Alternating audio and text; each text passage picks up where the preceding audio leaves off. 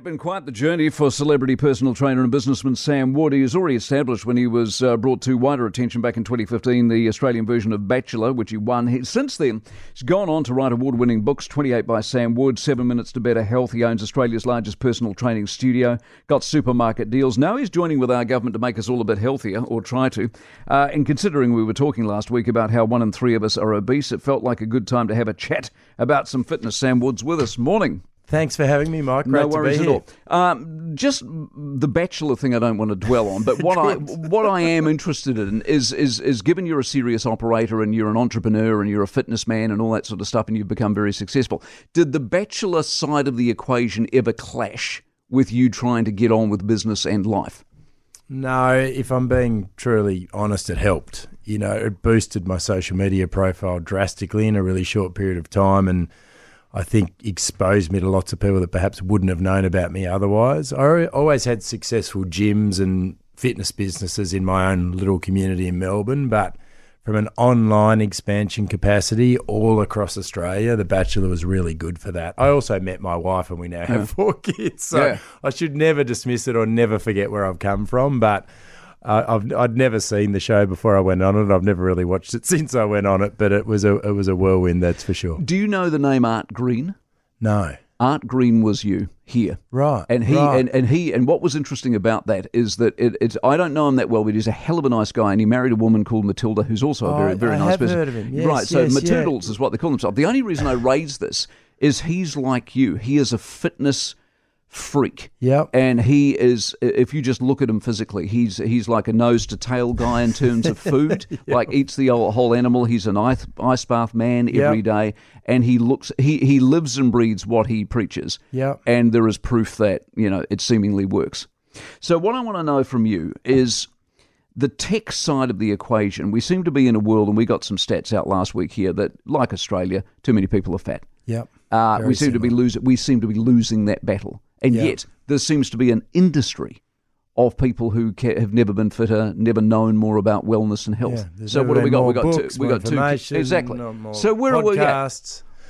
Well, knowing and doing are not the same thing. I think that's the problem. And in a fast-paced world of convenience and clever marketing and highly processed foods and very sedentary lifestyles, you don't have to be too far on the wrong side of those things every single day before you wake up and you have gained 5, 10, 15, 20 kilos and you are in the wrong side of the overweight obesity statistics. And I guess I'm not here to be doom and gloom. I'm here to be part of the solution. The good side is you don't have to be too far the other way to start to turn that around. Right. And as much as Art Green probably lives it to the letter, I don't.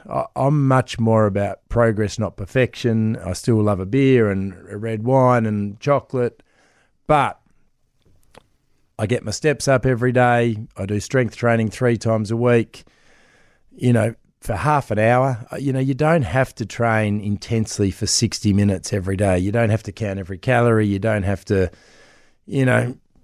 eat from the land exclusively. That's fantastic if you can, but I think taking more realistic steps in today's world just in the right direction is what people should be focusing on. And that can be body weight exercises for strength training, getting those steps up, as I said, eating real food most of the time, but not being too hard on yourself. The ice baths and the saunas and the fasting and that kind of stuff, which I know you're into, is fantastic. But the reason I love fasting is you just tend to eat less. 100%. I mean, from a practical perspective, if you're putting it in an 8-hour window, you're not snacking really late at night and you're not eating all those processed, highly sweet Snacking's foods. a killer, isn't it? It really is. It really is. Most of us in Western society just eat too much. And there's been a lot of studies to show that typically we underestimate how many calories we eat per day by about 30%, and we overestimate how many calories we burn by 30%. If you ask someone to write down at the end of the day how many they ate and what they burnt, we're about 30% off both ways. So we're 60% off. So we're a fair way away from what's actually happened, and that's only happened that day. So when you do it weekly and monthly, we really do lose sight of just how much we consume and just how little we move. I don't want to be one of those people who goes, I do this, and so because that sounds awful, but I don't snack. I literally don't snack, right? Ever. 3 meals done. That's me done. Yeah, And yeah. sometimes 2 meals. Yeah. Only 2 meals. Yeah. And the only reason I'm telling you that is it's remarkable how easy it is to do. It's not like a thing that you go, oh, no, that's impossible, that's stupid, he's a weirdo. Ice baths, for example, they're hard work. That's a gym, that's it. But cutting down on your food isn't hard work. How much of it's about knowledge, do you think? And if you know what you're eating, what's in what you eat, what you get out of exercise, if you know that bit, that helps. Oh, I definitely think it helps, but it's clearly not the solution. I know lots of highly intelligent people. I train at my gym lots of doctors who are overweight and unhealthy, and they're far smarter and more qualified than I am. So it can definitely help, and I encourage people to research and do their homework and get the right information from the right source. I mean, it's hard in today's social media world to know what to trust. There's a lot of crap out there from a lot of people who might have lots of followers but absolutely no idea. That's a real pet peeve of mine back in Australia. But, find people that know what they're talking about, listen to them, but don't try and do it all at once. It's like training a kid to throw a ball. If you give them 6 tips, they'll probably forget all of them. If you give them one thing to focus on, they're more likely to execute that skill and then build the next one and build the next one. I often say to people, don't even worry about doing your food and your fitness together. Maybe get your breakfast under control, get your steps up, join a gym and do weight training 3 times a week, whatever it is. Start with one of those foundational things and then build it up in layers, and you tend to see people have a lot more success. And if you do adopt that progress, not perfection attitude, it's just far more sustainable. This quick fix, 100%. Intense, I've got to do everything together, and you're hanging on by your fingernails in your last 4 weeks, and then you fall off the cliff, and you typically rebound back worse than where you started. You lost 4 kilos, you gained 6 back. Exactly. Now, listen, what I want to know, have you changed your mind about exercise over the years? Because I'm doing a lot of reading at the moment about bulking up is not what you want to be doing. All these HIIT classes and stuff like that. What it's actually about is a bit of resistance. You strengthen your bones, you strengthen your muscles. Not talking about being an athlete, just, talking about living a long, healthy life. So are we learning? We are learning. I mean, I think it depends on your life stage as well and what's important to you. I've changed for 2 reasons. When I was 20, it was a bit more of a vanity play, and I was trying to have the abs and look a bit better in a singlet, and I'm okay admitting that.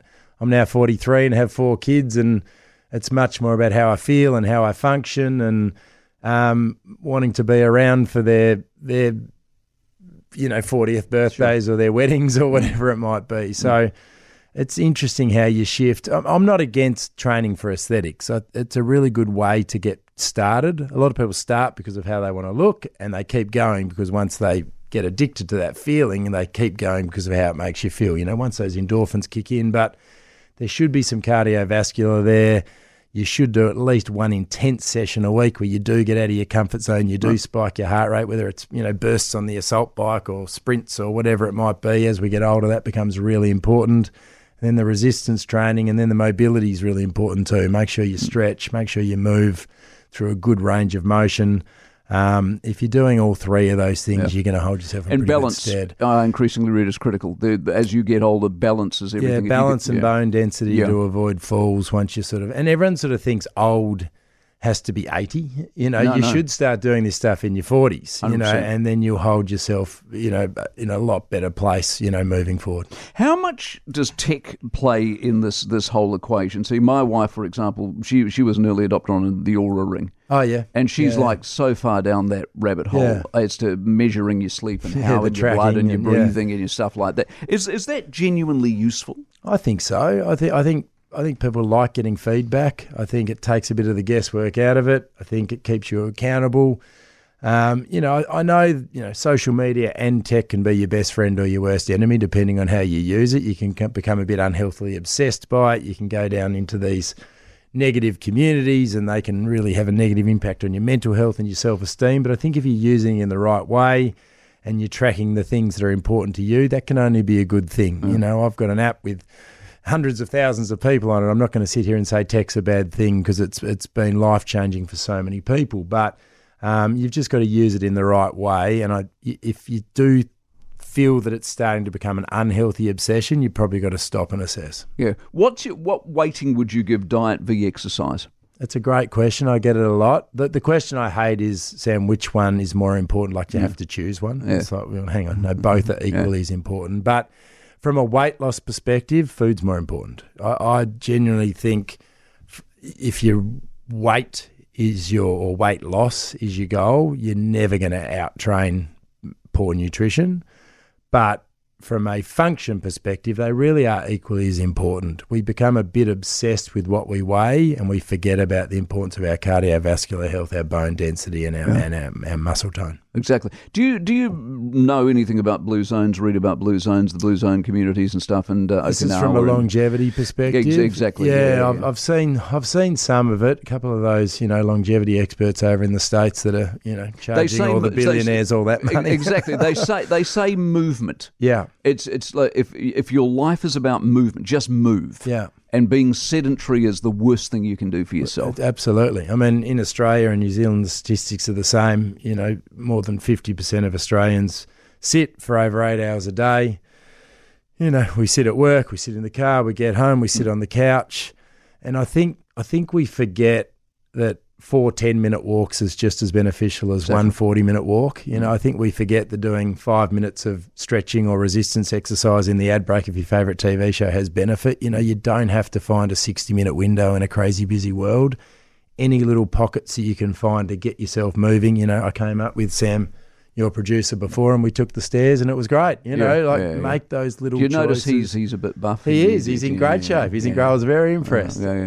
So making those little good choices are so important. Getting outside, getting some fresh air, getting some vitamin D. I walk my dog every single day for 60 minutes, and it's probably the most therapeutic thing for both of us. And it's my sort of meditation. Exactly. And doing those kind of things and getting into those habits, making sure you're getting your 8,000, 10,000 steps every day is only going to hold you in good stead. Fantastic. Good to meet and talk with you. Mike, thanks for having me, May mate. we be healthy forever. Absolutely. Can't wait to work with more New Zealanders. Thanks for having me. No worries at all. Sam Wood, good bloke. For more from the Mike Hosking Breakfast, listen live to News Talk ZB from 6 a.m. weekdays or follow the podcast on iHeartRadio. If you enjoyed this podcast, you will love our New Zealand Herald podcast, The Little Things, hosted by me, Francesca Rudkin, and my good friend Louise Airy. We focus on all the little things that you can do to make a positive impact on your life and to cut through the confusion from the health and wellness industry. Join us every Saturday to hear from the experts for all the tips and advice you need. Just search The Little Things on iHeartRadio or wherever you get your podcasts.